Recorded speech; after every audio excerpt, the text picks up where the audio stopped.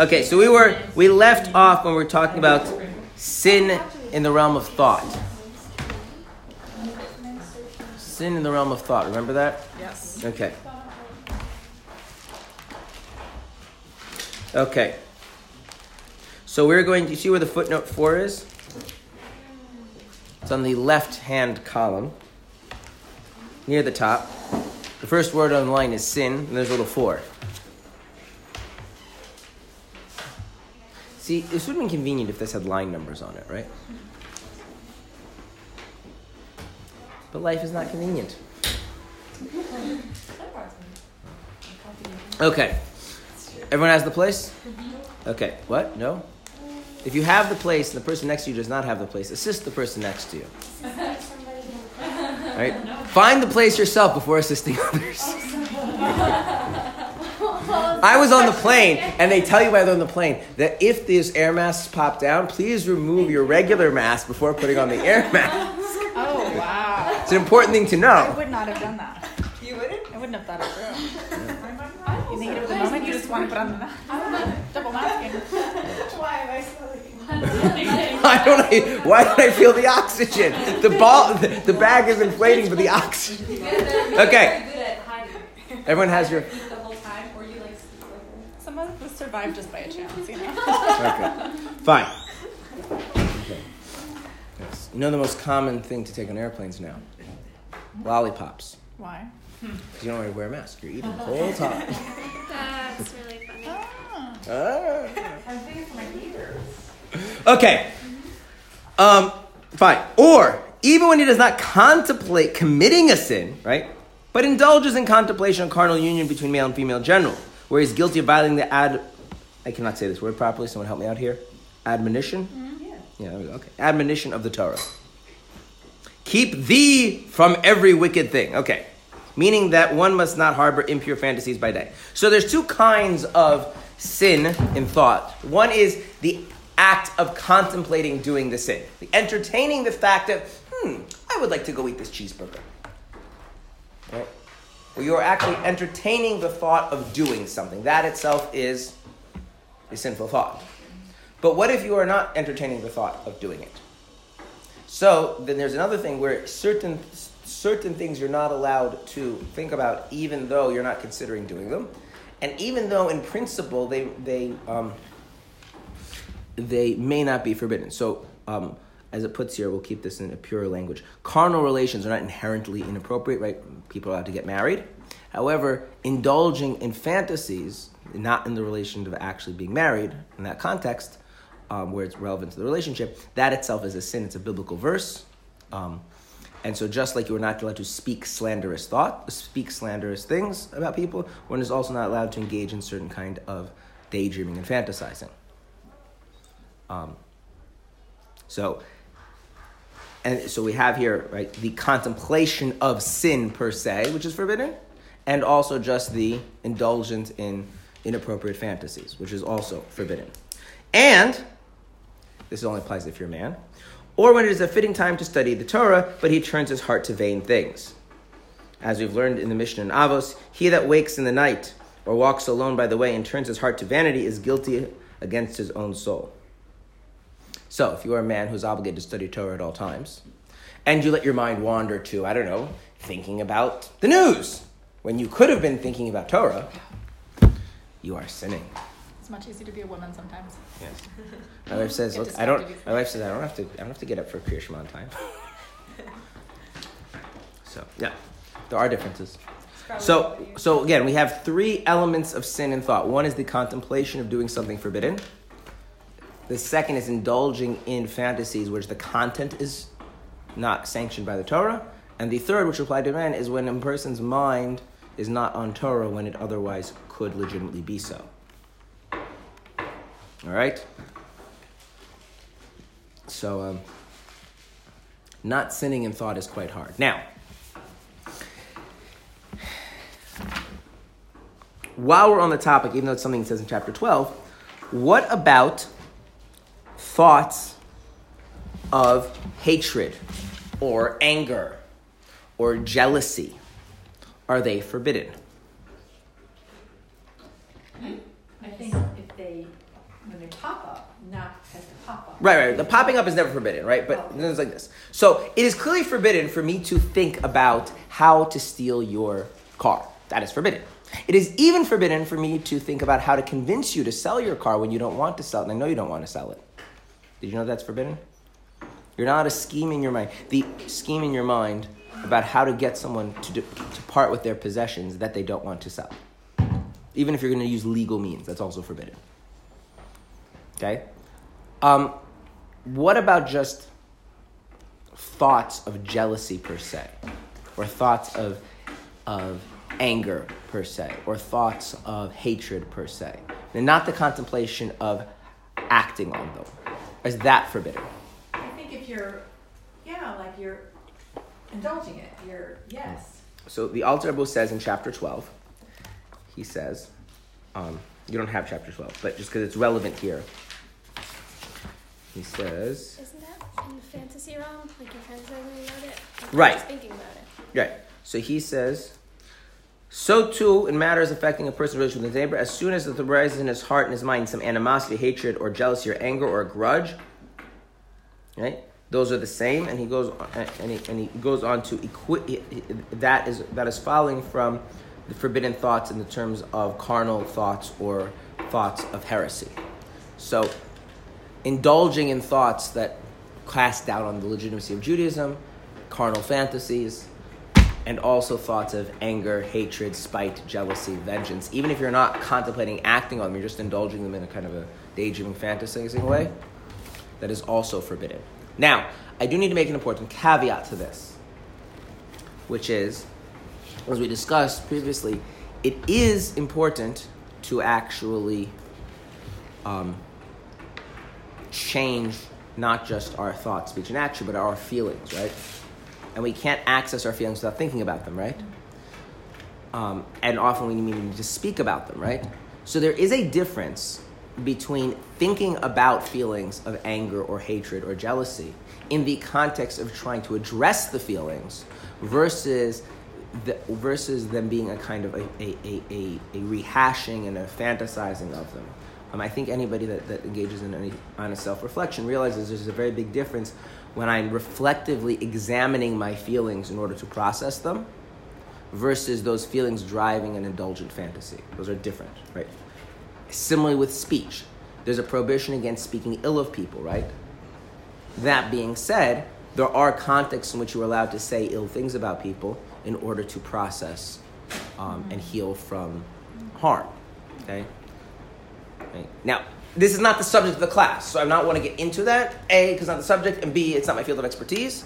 But I do think it's just important to know is that when we're saying sins in the realm of thought, the similar realms of thought have this, again, contemplating doing something wrong, indulging in a kind of daydream or fantasizing of which the content is not sanctioned by the Torah, such as carnal issues, the heretical things, and also hatred, jealousy, vengeance, grudges, things like that. And then, of course, you have the issue of neglecting the mitzvah of Torah study when a person could be doing so if you're obligated to study Torah.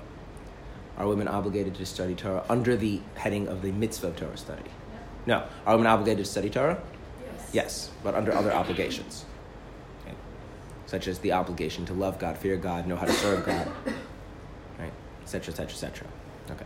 But one of the consequences of the legal difference is that doesn't create an ongoing permanent obligation to be involved in Torah study at all possible times. I'm wondering, it feels like if I were a man and I had to literally constantly be monitoring my thought, obviously you want to be monitoring your thought, but I feel like that could be very anxiety-making. Correct. To could constantly be oh my gosh, I just thought about it, what I saw on the news yesterday.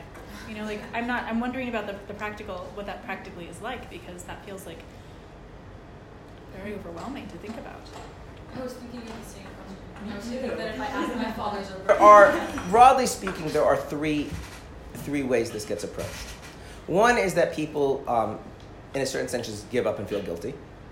That would probably be the most common thing, is that, you do the best you can, and you're not perfect, and you're not going to, and that creates a kind of a level of guilt and a small thing of hypocrisy, right?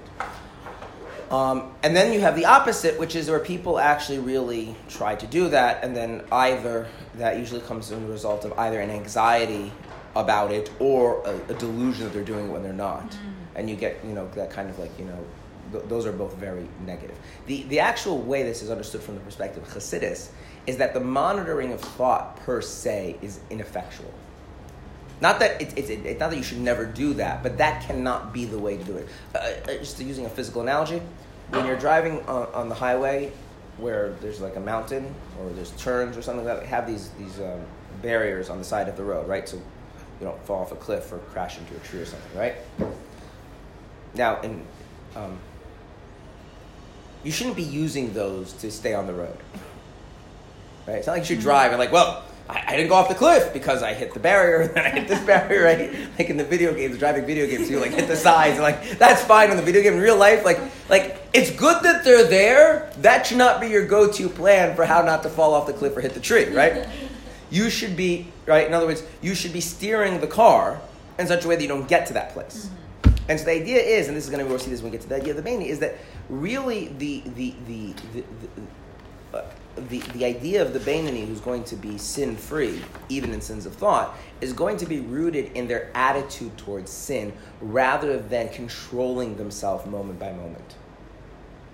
So when a person has a sense of relationship with God and the importance of mitzvahs and the harm of sin, that becomes the way they are approaching life, which, again, this is not the topic of this, just chapters 12 and 13 deal with this, and really the rest of Tanya is then built off of that. Then, while it may be true in a particular instance here or there, I might need to do some self-monitoring, it's not a constant act of self-monitoring. Okay? And you can see this, that when a person is quite passionate about something, right, it's not that they don't need to engage in self-discipline, but that self-discipline is on very specific things. For instance, getting started, right? Or when a major distraction comes up. Right? So if you think, just an example, like if you are studying a subject that either you A, find very interesting, or B, is very important that you pass the test. It's important to you, not to your parents, right? The amount of self-discipline, moment by moment, in the studying is quite minimal. It's the getting started, it's the getting back after a break, right? And now you don't have these anxiety issues and things like that. And this follows the general view of Chassidus, that the general approach of Chassidus is that when you are engaged with the positive, you don't have to struggle so much with the negative. Okay. Thank you. And in Chassidic tradition, they've always looked down about people whose religiosity is characterized by an anxiety of sinful thought. Not that sinful thought is okay, but that is not the mode in which a person. That's an indication the person is devoid of a sense of God in their life, because a sense of God in your life, there's as the verse says, there's power and joy in the place of God. That a person who's living with a sense of being connected to God is not ridden by anxiety. And so if that's an indication that something is off, and they hit, in old Chabad tradition, there's some very nasty words for such people, which I'll not repeat in public.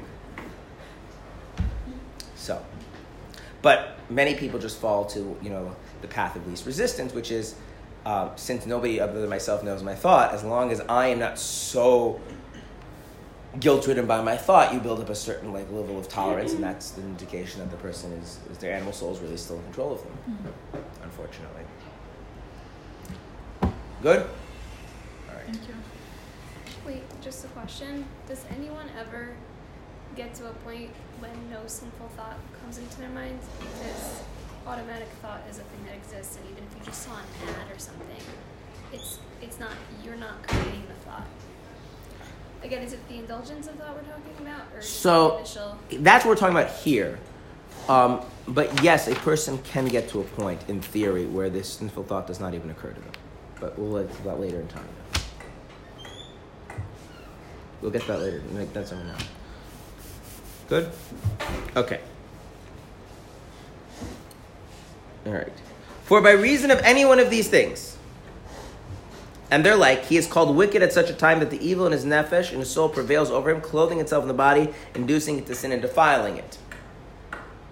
Okay, so at the moment of sin, what is happening is that the animal soul has taken control and thrust the person into sin. Right? Now, I at this point, I want to talk a little bit about what sin is. We've been speaking about things that are constitute sins or what's going on in the souls that make a person sin, but what actually is sin? Okay, so I will give you an analogy.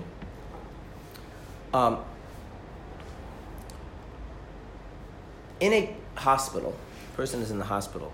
I had a relative who was in the hospital in the ICU, which is, setting all emotions aside, is quite a fascinating place, the ICU. Why? Well, the ICU is a place for a person who, if the hospital was not currently treating them at this very moment, they would be dead. Right? Their body is in the process of dying, but they are not dying because, right? That's when they say the person is stable. What does it mean that the person is stable? It means given the medical intervention we're doing right now, they're not dying. If we were to stop the medical intervention, they would be dying, right? If that's no longer the case, right? If the person's not on their way to dying and they need medical intervention, they move them out of the ICU and they move them to whatever unit they're in to get treatment and healing, whatever, right? Okay. So it's quite an interesting place to be. So one of the things that's in the ICU is they have everybody in the ICU is hooked up to all sorts of things. Now, some of those things are just monitoring, right? Monitoring blood pressure, monitoring oxygen levels, but a lot of those things are tubes that put stuff into the body. So you have tubes that are going into the veins and tubes that are going into the lungs sometimes, and depending what the issue is, right? And people in the ICU often need a lot of different things. So you actually have, so everyone's seen like an IV, right? Where you've got you've got like a little IV bag and the person's got a little thing. But in the ICU, because there's so many different things going on, so what they have is, at least, I mean, I've never been in every ICU, but in this ICU, the way it worked was, so the person has IV in their whatever it is, yeah, and then that's hooked up to a machine.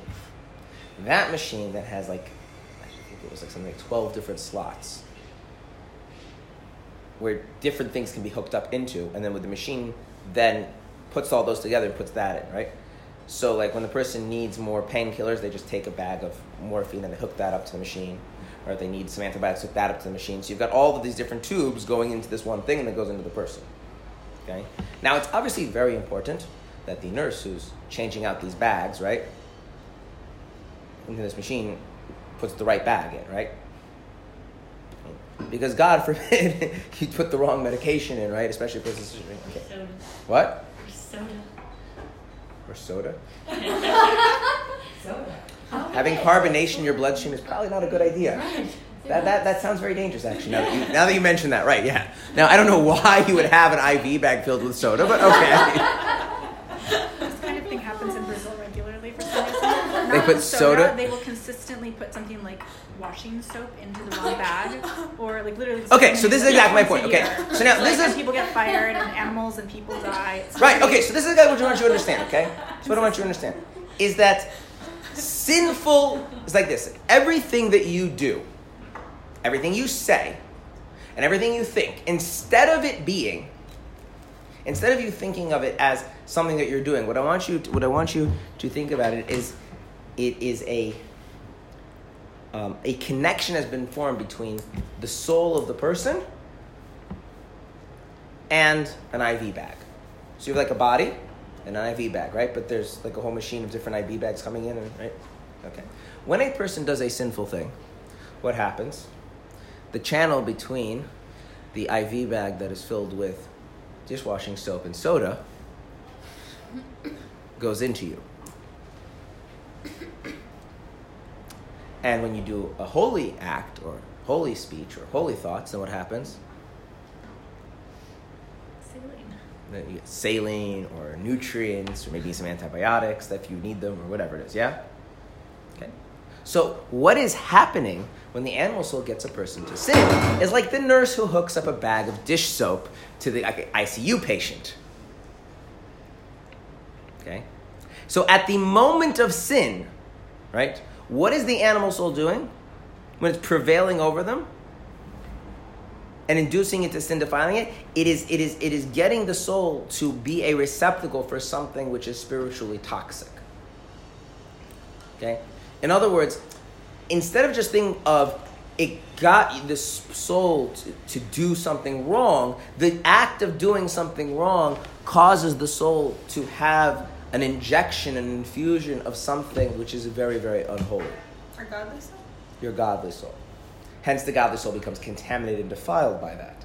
It becomes poisoned. So these are not just garments. So while the sin is a garment, right? But no, the action is the garment. The action is the garment, Sin right? is what's Right. So the action is a garment, right? The act or the words or the thought, right? But what makes it sinful is that it actually serves as a means to infuse, to inject within the soul the forces of klipa, the forces of impurity, and to the person, and that has ramifications. Now, it's not pertinent to our purpose right now. The long-term ramifications of that's discussed other places in Tanya. Okay, obviously, being injected with dish soap into your veins is going to be different than being injected with soda in your veins. Neither is good, right? But there's probably differences, and different sins will have different long-term effects. But that means at that moment, what is happening is that the person is being infused with something that is ungodly. So not just his body. What? Like his body's not. It's not just his body. Well, since the soul enlivens the body, and also the body, right? The body becomes infused with it as well. And so at that point, the person becomes an incarnation of evil. At the moment of sin, the thing that is infusing into them is the forces of unholiness. So much so that later on in Tanya, the Alter will say, at the moment of sin, there really is no difference in one sin and another. All the differences, there's no difference in one sin and another. The only differences between one sin and another are the ramifications after the sin. Once you pull the eye, right? In other words, you're poisoning the person. Now, the consequences of that poisoning might be different, but you're doing an act of let's say medical malpractice at best, right? And so what's happening is at that moment that the animal soul is prevailing over the person, getting them to sin, the entirety of the person has become in that moment suffused with the forces of evil. Now, that's at the moment of sin, right? Okay, now, 1 second. I want to just finish the train of thought. That means at the moment of sin, does the godly soul find any expression? No.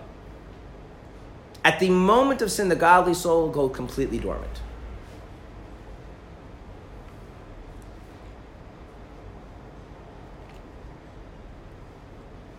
Okay. What we're going to now do is what happens after the moment of sin. And we're not going to talk about the effect of the sin per se, we just want to talk about the relationship of the souls. But at the moment of sin, what has happened is that the animal soul prevailing over the godly soul means that it is now taken over completely, suffuse the person with all of the evil inherent in the forces of the sitrach or the klipas, and that manifests itself in the act of sin, the sinful act.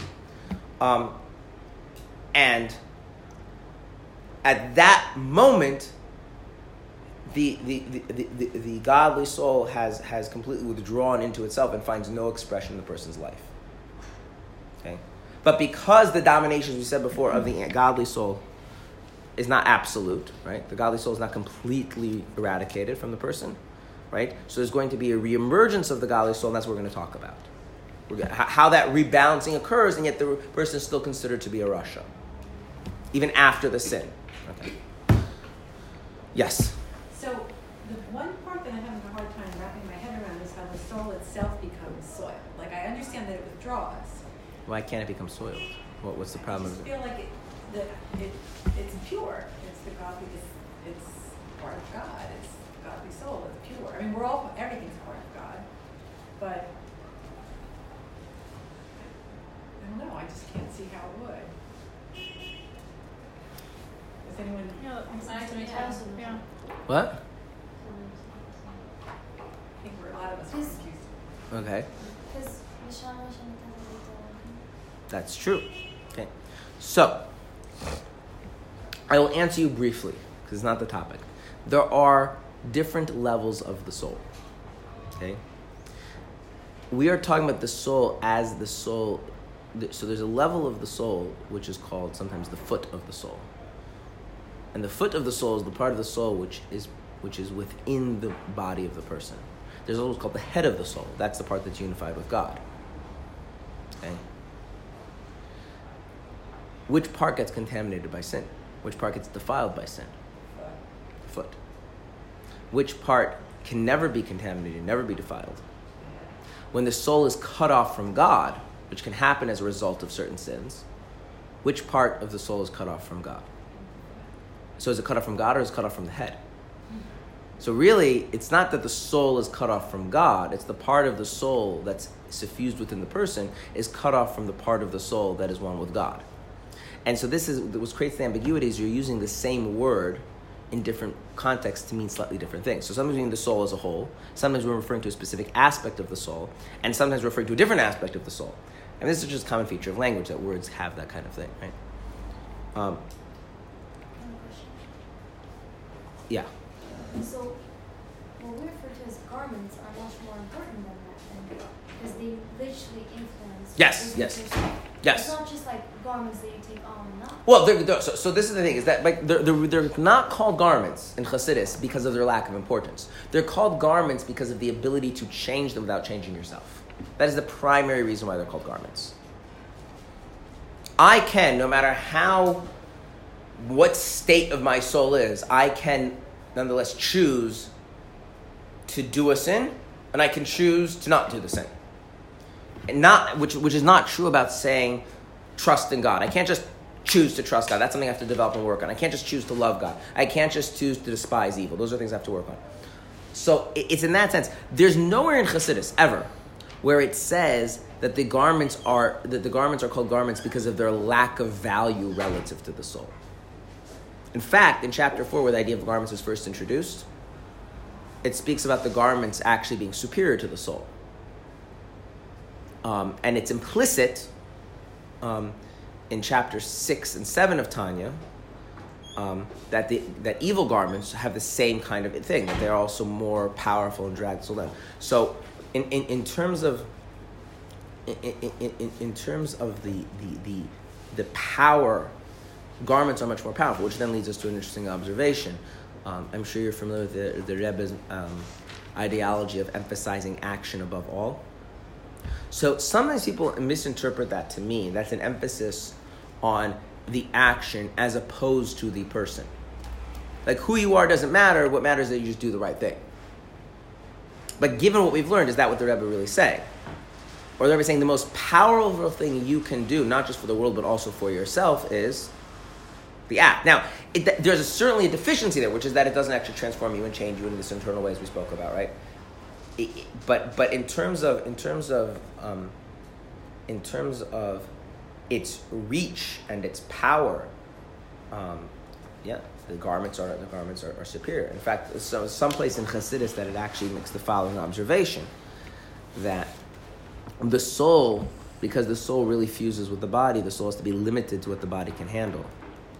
But the holiness or unholiness of actions is not really suffused within the action, and therefore there's no limit. So a small little act can be infinitely holy or infinitely unholy. And so, yes, the effect of the action, positive or negative, can be much more powerful. Again, an action devoid of like that working on engagement is not going to have a transformative effect, like we said yesterday, but it'll have a more powerful effect.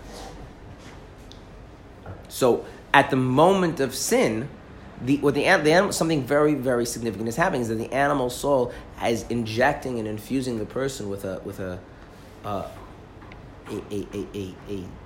dose of spiritual evil that completely overcomes the person at that moment. So much so that at the moment of sin, as Dr. goes on to say later on in Tanya, at the moment of sin, regardless of the sin, there's no expression of the godly soul, and the person is completely separate from God. Now, so obviously, if that kind of thing can happen to the godly soul, even when it's not happening, that's not a good state to be in, right? Make sense? Okay.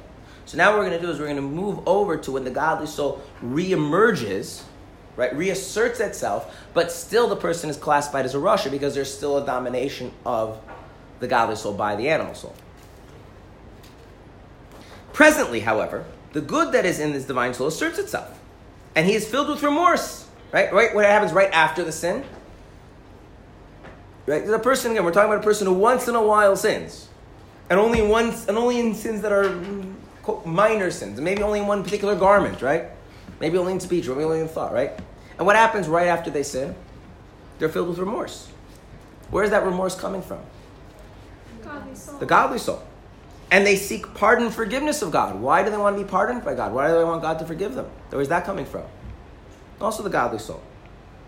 And they just don't want, they don't just feel that. Indeed, God will forgive him if he has repented with the appropriate penitence according to the counsel of our sages of blessed memory, namely the threefold division of atonement that is expounded in Rabbi Shmuel as explained elsewhere. Okay, so this is a person, they sin once in a while. What happens right after they sin? They feel remorse. They seek forgiveness. And they actually repent. They actually do tshuva. And God forgives them. Right? Mm-hmm. And yet they're still called Russia. Why? Because it leaves an impact on their soul? No. Because they haven't changed profoundly? Like they're still capable of making that sin again? That's right. It could still happen again. It could still happen again. The same way before they sinned, the sin was a realistic possibility. When they've done tshuva, they've just returned to the state they were before the sin. But the way they were before the sin was still an option on the table. But if you're really doing tshuva, isn't it like also you have to make a full change and a okay, so that's what we're going to talk about. That's what I want to talk about. I want to now turn the discussion to tshuva and talk about a tshuva which leaves the person in the state of Rasha versus a tshuva which removes the person from a state of being a Rasha. Okay. So we need to first start is like this. What is tshuva? What is tshuva? Coming back. Okay, but that's very abstract. Coming back. It means like my soul leaves the body and I go back to heaven. Like what is tshuva? Correction. Nope. It's returning to the way that you're originally supposed to be. Good. And what's the way you're originally supposed to be? Not tempted to do that same thing for No. Take away the word tempted. Not doing the thing. That's right. So tshuva is the resolve not to sin. It's very simple. In order to do tshuva, you have to do the following. You have to resolve sincerely and honestly not to sin again. If you've done that, you've done tshuva. How often do you do tshuva? Almost never. What? Almost never. No. Every day. Oh, yeah. All the time. But don't you have to actually not do this now? Well, so if you ever made the decision, I'm not going to do that again. You ever made that thought crossed your mind and you meant it, yeah? And the moment right afterwards, would you have sinned? Would you have done? No. So you did tshuva. How long did it last? A moment. A moment. But doesn't Well, that... it has to be lasting. No, Don't you have it to does not have to be lasting. Do you have to have the qualifier that like what if you're like I'm never going to do that again and then you just don't have the opportunity to do it again for like another 6 months? Because this is very important. The essence of tshuva is the resolve not to do it. Okay. If the resolve is there, and let me put it this way. Let's talk about the absence of tshuva, and that's a little bit easier. Sometimes easier to think in terms of the negation. What would not be tshuva? What would not be tshuva is, I really wish I would never do it again, but I know I'm going to do it again anyway. You ever have those thoughts? Mm-hmm. Okay, right? There's a sense of like tragic destiny that I'm doomed to sin, right? I wish I wouldn't, but I'm gonna. But then there's something else, like, look, I'm not going to do it anymore. Now, I might have the self-awareness to know that I have a problem. I don't know how I'm going to maintain this.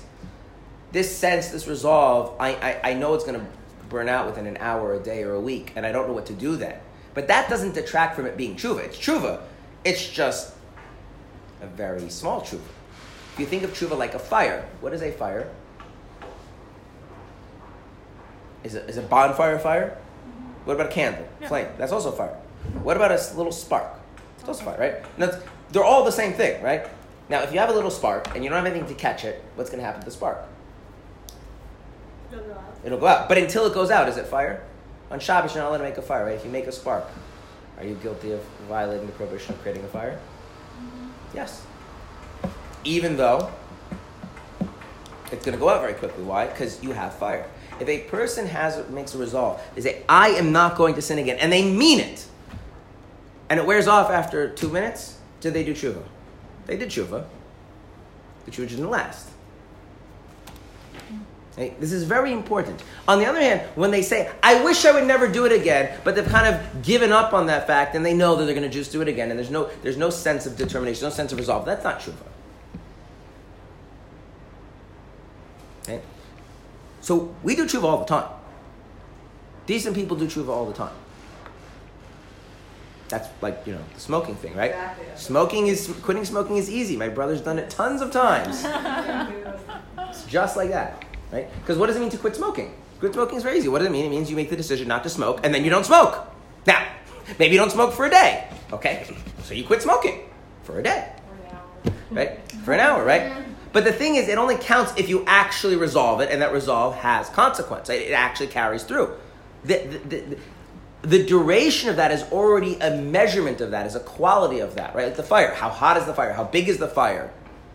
But that's separate from whether or not it is fire. A spark is fire, a flame is fire, a bonfire is fire, right? Just some of those are bigger and some of those are smaller. Some of those last longer, some of those last shorter. Some of those are hotter, some of those are not as hot. But they're all fire. Everybody goes on a diet when they go to sleep every night. That's everyone goes on a diet when they go to sleep every night. They're just not eating. Unless The diet is a willful regulation of what you're eating, right?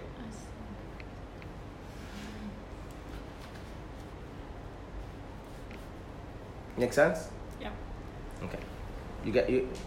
Okay. Now, when you do tshuva, what is the proper way to do tshuva? So that's tshuva. Now, the proper way to do tshuva. So there's tshuva, and then there's the appropriate tshuva. Tshuva nechayna, as it says, right? In Hebrew. What is the appropriate, proper way to do tshuva?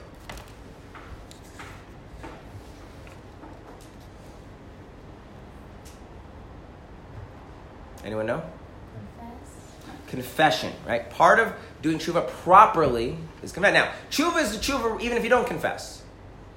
But confession, okay? Have you ever prayed the Shemona Esrei prayer?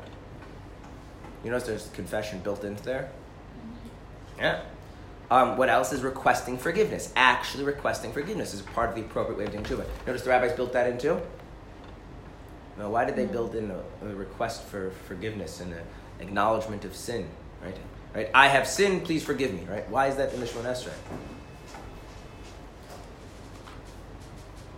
Well, what's the assumption about the average Jew? So you're consistently every day coming back to you. You sin, you do some tshuva, and now you're, it's built in there, okay, right? Did it again. So yeah.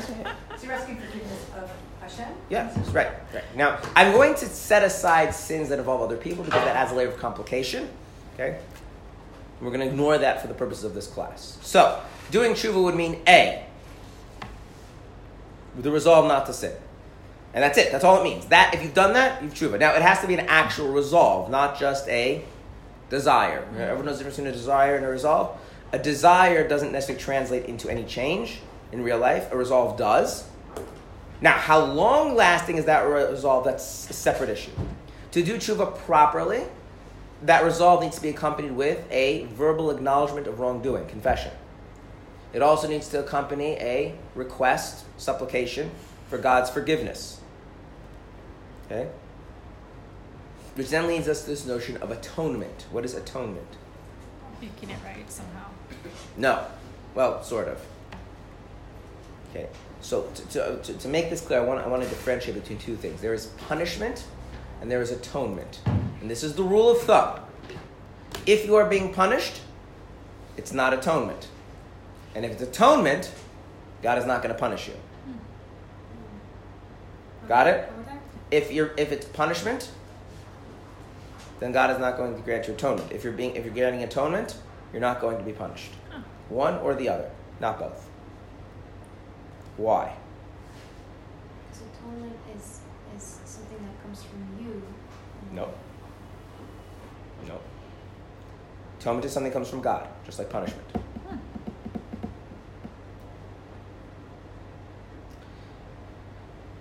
Atonement is God accepting your tshuva. God accepts your tshuva. Remember what happens when you sin, what has happened to your soul. It has become contaminated, it has become defiled. What is atonement? The rectification of that, the cleansing of that. The Hebrew word for atonement, kapara, carries the connotation, many connotations. One of the connotations it carries is a notion of cleansing. Well, why would God cleanse away the defilement of your soul? Because he's angry with you, or because he's not angry with you? He's not angry. He's not angry. He's forgiven you. And because he's forgiven you, He is using his divine ability to cleanse. Now, does that necessarily mean that it's a pain-free process? No. That's called Right? punishment. But what? That's not, no. Punishment is when Hashem does Punishment is when Hashem causes you pain. Why? to cleanse. No. Because you haven't done tshuva. Because you haven't done tshuva. And therefore you deserve to suffer because you have rebelled against God. And you are a sinner. You are a wicked person who deserves horrible things to happen to them. So atonement is where there's no remaining anything to sin. No remaining what? I think we used the analogy of a wound. Yes. Like there's not even any.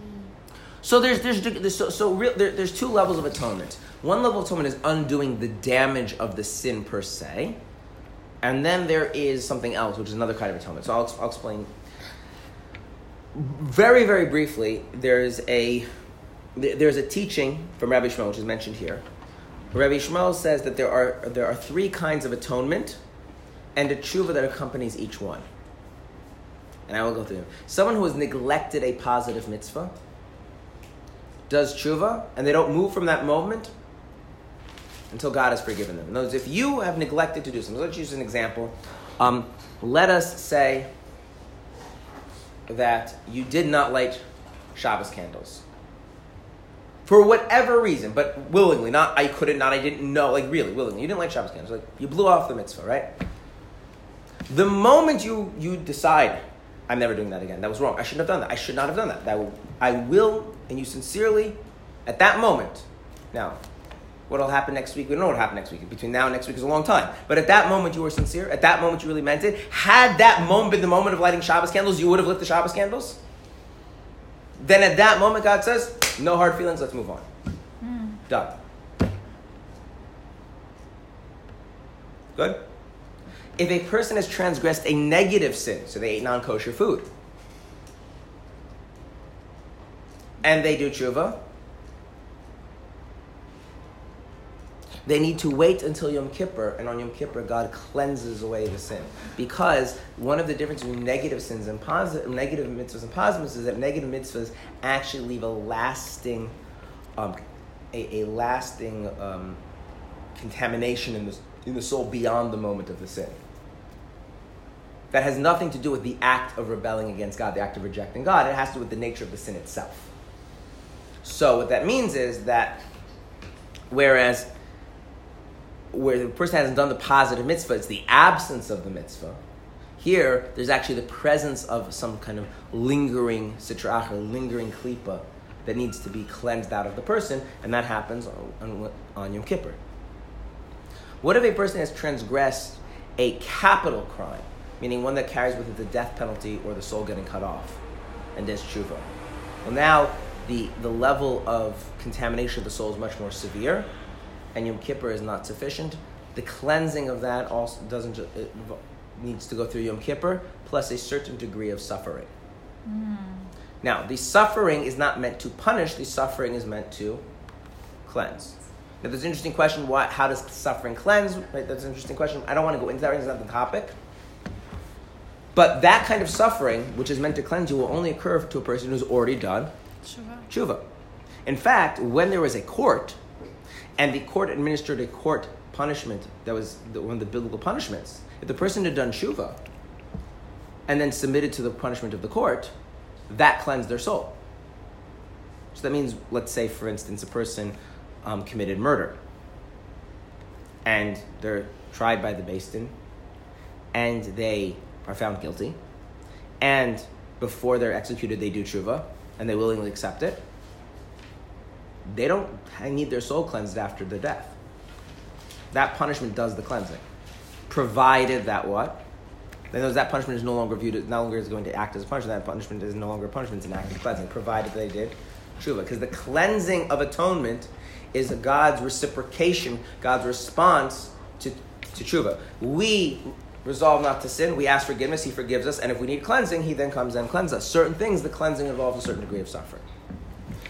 The last category, remember I said there's how many? Top 3. The last category are sins involving the public desecration of God's name. So this is 4 categories? For that, Yom Kippur is not enough. Suffering is not enough. The soul is only cleansed through death. What is desecrating Hashem's name? Let's say a rabbi who is found guilty of molesting children, and that becomes publicly known. So it's not just the crime of molesting children, it is now how that makes Judaism, Orthodox Judaism, rabbis, and what they represent look, right?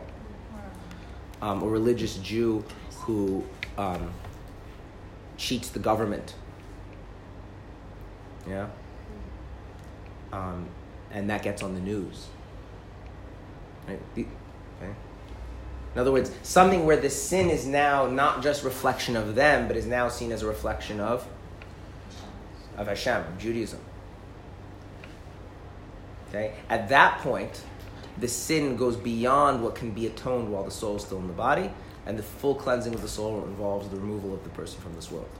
Wow. Which is why Rabbi Shmuel doesn't count it as 3. When he mentions 3, he's talking about 3 that, while you're still alive. So there are 3 types of atonement that a person can undergo while staying alive. Because the 4th category involves dying. Okay, but here's the thing. These are all for the purpose of cleansing the person because God has forgiven them. And God has forgiven them because they've sincerely resolved not to sin again, right? What if a person says, I sinned, and I'm going to sin again, and God will just have to deal with it. That's his problem. So God's like, really? You want to start up with me? We'll see how that goes. Bam! Bam! Bam! And then God, that's called punishment, okay? It's a different category altogether. And when does punishment stop? When he does tshuva. When he does tshuva. And punishment is for being in a state of rebellion against God. When you've done tshuva, you're not in a state of rebellion against God.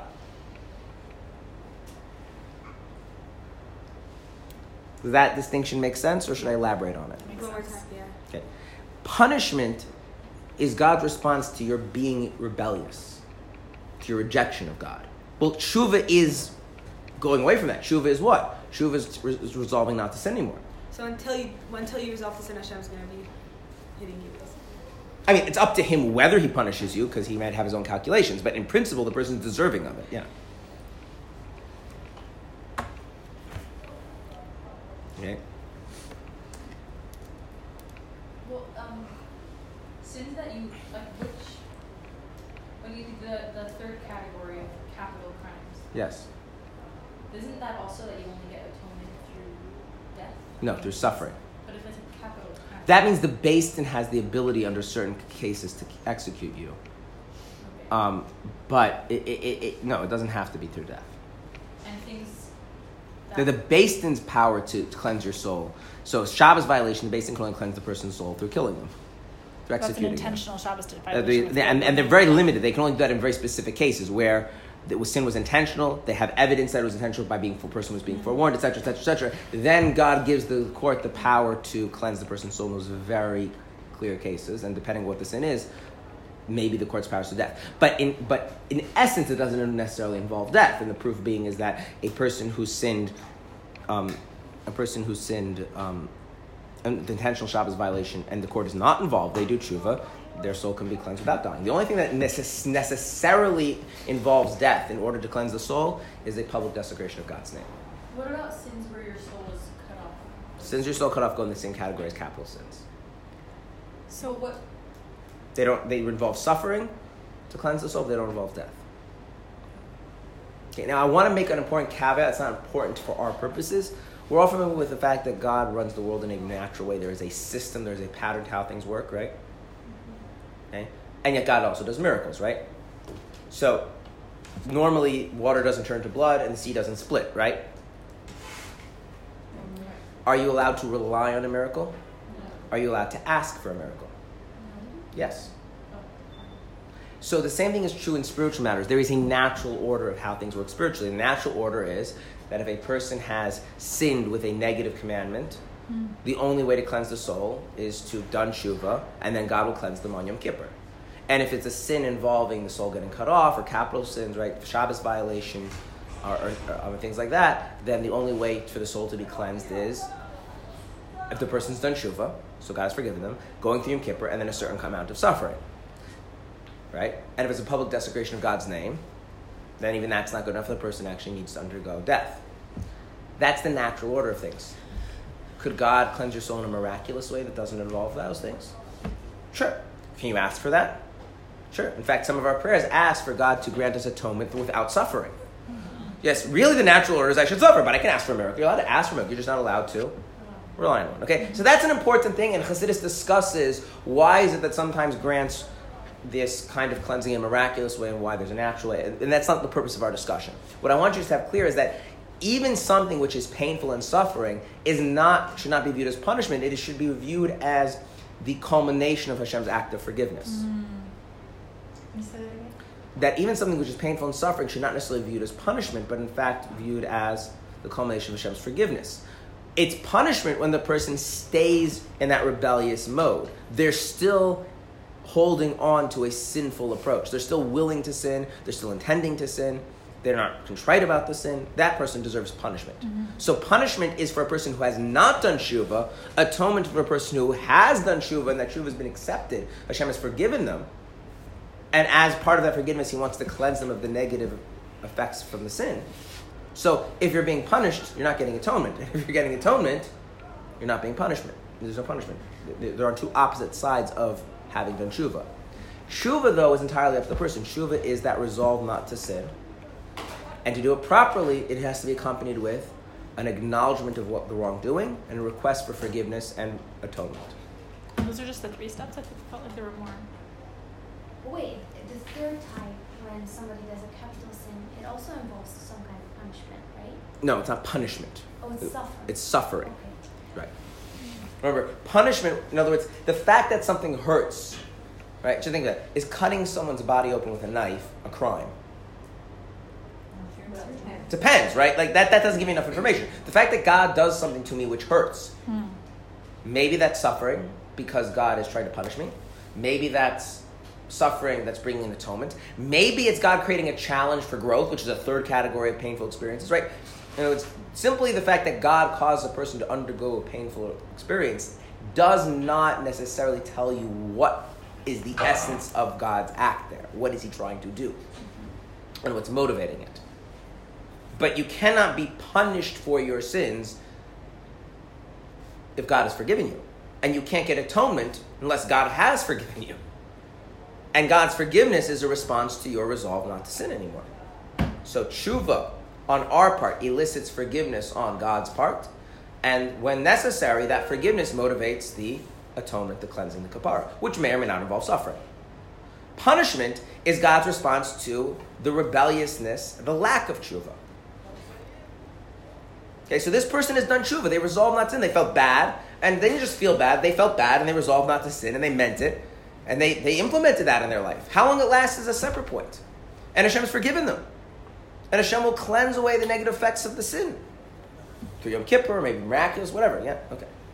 What's the difference between, one more time, why Hashem brings punishment? One is the punishment? Sorry, suffering. Suffering, I gave you 3 reasons. Punishment and cleansing. Punishment, cleansing, it also could be a test. Right, but what's the punishment and cleansing? Punishment or cleansing or a test. What's the difference between Punishment is God is angry with you and wants you to hurt because you deserve it. Hashem does that? Yes. He does. How are you supposed to know, like, when something terrible happens to you? How are you supposed to know? I mean, I guess you know what you've done in your life. It doesn't really matter in a certain level. Now, Chassidus points out something deeper, which, to be fair, is that even when Hashem is angry at you, that anger is only superficial. Like Hashem could be punishing you, but you're not being cleansed at the same time. He could just be getting his anger out at you.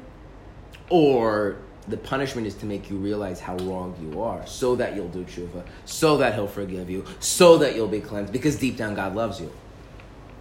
So that, like sometimes parents get really angry with their children, right? And that anger is motivated because they really care about their children, and they're so upset that their children are doing something wrong, right? And it's not necessarily a calculated, thought-out thing to educate the child. It's an expression of I really love my child. My child is doing something horribly wrong, and I feel really upset about that, and I want them to know how upset I am about that, and so I will like make them suffer so they know how upset I am about that. But people do that, right? God also does that. Why isn't suffering always cleansing? What? Why isn't suffering always cleansing? Why isn't suffering always cleansing? Because it's not a magic trick. It's not like X amount of pain equals X amount of cleansing. In fact, it actually says something very interesting, is that if the suffering is self-induced, it can never be cleansing. So, for instance, if you deprive yourself of things in order to atone by self-induced suffering, it doesn't work. It has to be suffering that one of the criteria for suffering to cleanse, it has to be brought about by God. I thought fasting. Yeah. So fasting doesn't really. Fasting has very profound effects, but it doesn't do this. Fasting is a form of prayer. So if you would like to intensify your prayer to request cleansing, fasting might be appropriate.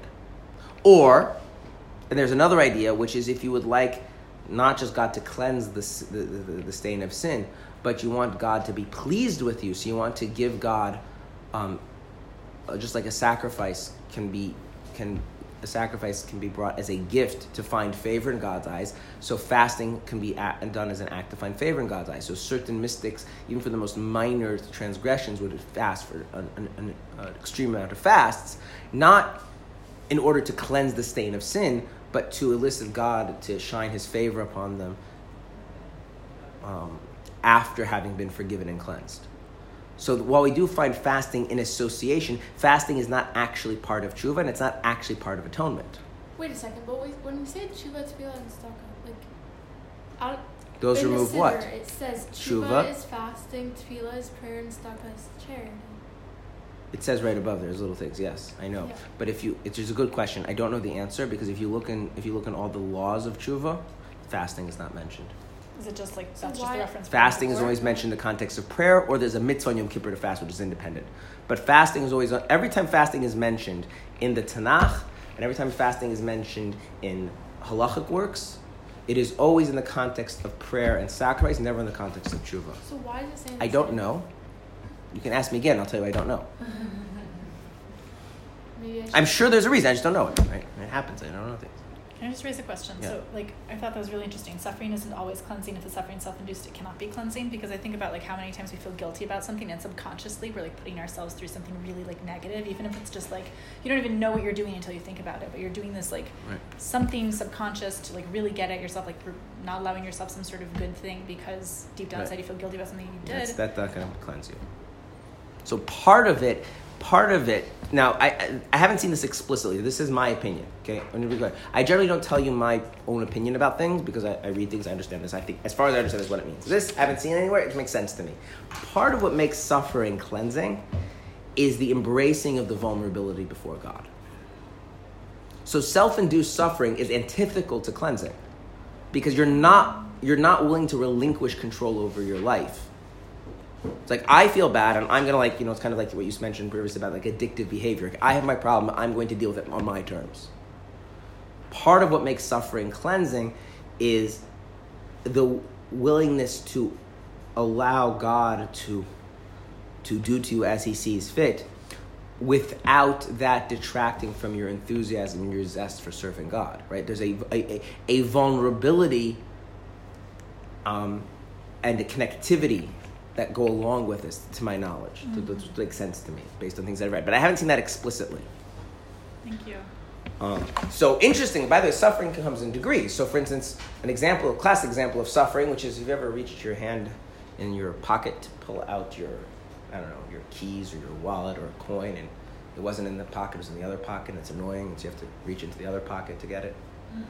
So God does that to you sometimes just as a means of cleansing. Mm. Have you ever just missed the bus?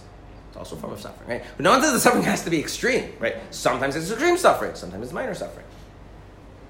Yeah. So the element is not, right, the idea, no, so there is an idea of fasting, but the idea of fasting is in the context of heightening the role of prayer and sacrificial worship. with the exception of Yom Kippur, where fasting is a mitzvah in its own right. So when the rabbis institute fast, the idea of fast is that we want to heighten our prayers to God. Maybe there's an evil decree and we want to remove the decree when we're praying to God and want to enhance the prayers, right? So the classic example of fasting in the Talmud is when there's a drought. And to God, to supplicate God to rescind the decree of drought, we pray. And if the drought isn't rescinded, then they declare fasts, public fast days.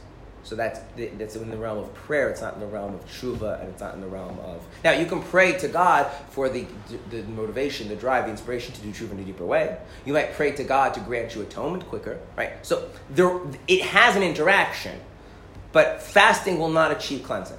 It's not like, I've sinned. If I fast, I'll cleanse the sin out of me. It's not going to work.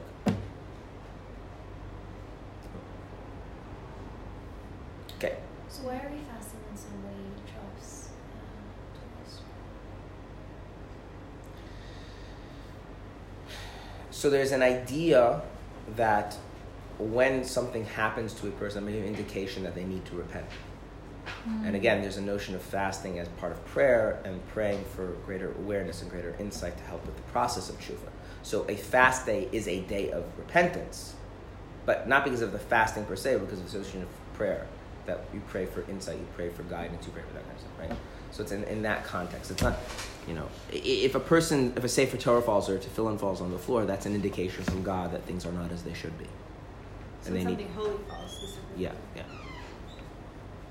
And that means that there's either a responsibility to return to God. And in that context, prayer is very powerful. And fasting is a method of enhancing prayer. Fasting can also be a method of sacrifice. But the act of depriving yourself is not going to create the cleansing of the soul. So my question, why do we say that fasting is more important in Yom Kippur than actually going to shul? Because fasting is a mitzvah on Yom Kippur. Oh, okay. God commanded 613 mitzvahs. 2 of them are fasting. So somebody who's fasting is okay. He's done the mitzvah of fasting, Kippur, yeah. But it's not necessarily Done tshuva. Okay. Yeah, 2 different things. 100%. So, okay, but if somebody is not fasting and goes to shul, does he get tshuva? If he's not fasting, And goes to shul and well, if they're not fasting a sinful not fasting, he's not fasting because halachically he's not allowed to fast, or he's not fasting because he is unaware that he needs to fast. let's say he's just not fasting either because he's just breaking it, or he's Well, then he's sinning, and if you're sinning, then you're not doing tshuva by definition, right? There are 2 ways in which a person could not be fasting on Yom Kippur and still be doing tshuva. One is they're halachically not allowed to fast, and the other is not aware that they need to fast. They're not aware. They're not aware. Yeah. Then it's not a sin. Something you are not aware of, legitimately unaware of. You can't for instance, you can't say, well, I didn't know I'm not allowed to steal and murder. No, that's not. But you could say, I didn't know that I need to fast on Yom Kippur. What if you don't know what a fast is? Because some people just think it's not eating. Yeah, that's the same thing. He doesn't know. Now, again, is the not knowing legitimate not knowing? So, if a person grows up in an ultra-Orthodox community, and they're 35, and they're drinking on Yom Kippur, clearly, that's not that there's some negligence on their part, right? Now, on the other hand, if a person is about tshuva, or they grow up in a very modern community where not everybody has the same standards of religiosity, and a lot of what we think we need to do, we look for other people, and so a lot of people are not keeping full fast. It's quite plausible through no part of negligence on their own. They really legitimately believe that fasting is enough to abstain from not eating, right? So yeah, that distinction would have to be made, right? The guy who grows up Reform and drives to the temple, right, and really wants to return to God on Yom Kippur, he drives on Yom Kippur, right? And he puts out a cigarette, does not to desecrate the sanctuary, right? All in good faith. He really doesn't know any better, right? That's not sin. The act is a sinful act, but he is not a sinner. He's not sinning. There's no deserving of punishment.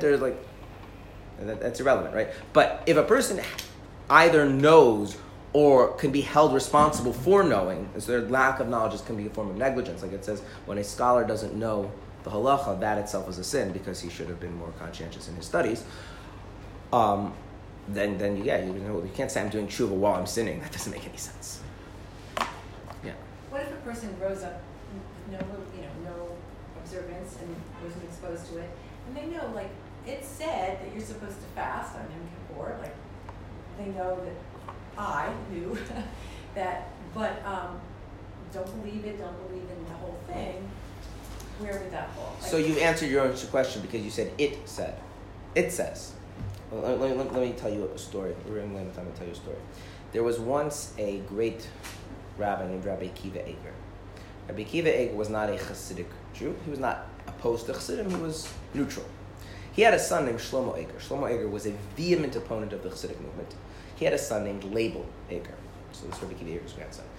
Label Eiger went off to go study in some town, and his father told him, do not associate with the Hasidim. They're a bunch of heretics. They're totally warped Judaism. Just focus on your Talmudic studies. Don't interact with them at all. Now, Label Eiger was a very deep person, a very scholarly person. The Hasidim were very interested in getting him onto their side. And the particular group of Hasidim that were in that area were known as the Katz Hasidim, were known for their extremism, to put it mildly.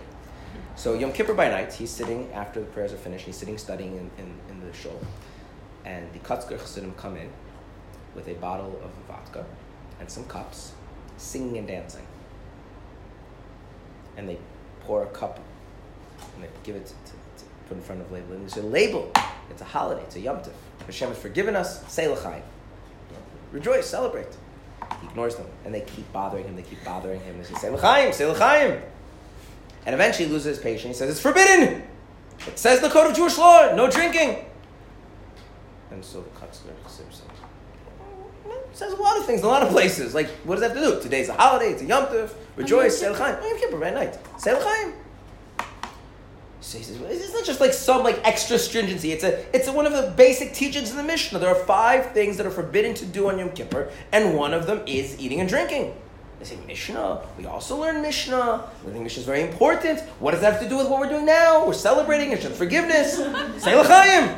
It's a verse in Scripture. It's in the Chumash. You say, look, we also went to school in Cheder. We also know how to read Chumash. It's very nice. What does that have to do with it? Say l'chaim. And he's like, he doesn't like, this is, back in the shtetl, right? Like, who's ever heard of drinking on Yom Kippur? And he's like, God doesn't let. And they said, oh, why didn't you just say that? They pour the mashka back and walk out. He spends the whole night in contemplation. And he realizes, just because it says doesn't mean I have to do it. So if a person's sense of Judaism growing up is it says, well, why should I do what it says? But if their sense of growing up is someone said, and I have a sense of that someone really said it, then that's different. The most important part of Jewish education for a child is not that the child knows what it says, the child knows who said it. That's the answer. Anyway, he became a chassid, and eventually when his Rebbe died, he became a Rebbe. His father was not very happy. There's other stories involved in that, but we'll end here. Okay, so tomorrow we're going to have questions and answers, and then next week, God willing, we're going to talk about what's lacking in his tshuva, which we're going to get to, in this person's tshuva, that keeps him a rasha even after the tshuva. Get a little more into it. I mean, we spoke about it very briefly, that the sin is still feasible. I want to understand what's lacking in the actual tshuva process. Even though it's a proper tshuva and Hashem has forgiven him, it's atonement, what's missing? Is thinking about things we said in the beginning, thinking about sin, that's for, like one of the 613 mitzvahs that we're not allowed to do, or is that something that like the Alter Rebbe brings in? Like, is there there's any sin that you're not allowed to do, you're not allowed to contemplate doing. That's right. Part of the. That's part of 613. So are you allowed to light a fire on Shabbos? No. Are you allowed to sit there thinking, shouldn't I light the fire? I really want to light the fire. It doesn't say anyone. No, but that's part of the first. Part of it? It's prohibited. Yes. Okay. In addition to that, there are certain things that even if you're not thinking about doing them, they're forbidden, which are thoughts of heresy, carnal thoughts, jealousy, anger. These types of things are also forbidden. So it's really considered part of like it's not yes, like an right. There's a verse. There's a verse that says, "Leisa surach levavchem v'acharei einechem." Say Nishma every day. Right? Don't turn astray after your heart. That's talking about forbidden thoughts, heresy, and carnal thoughts. All right. Thank you. Yes, I'll be here.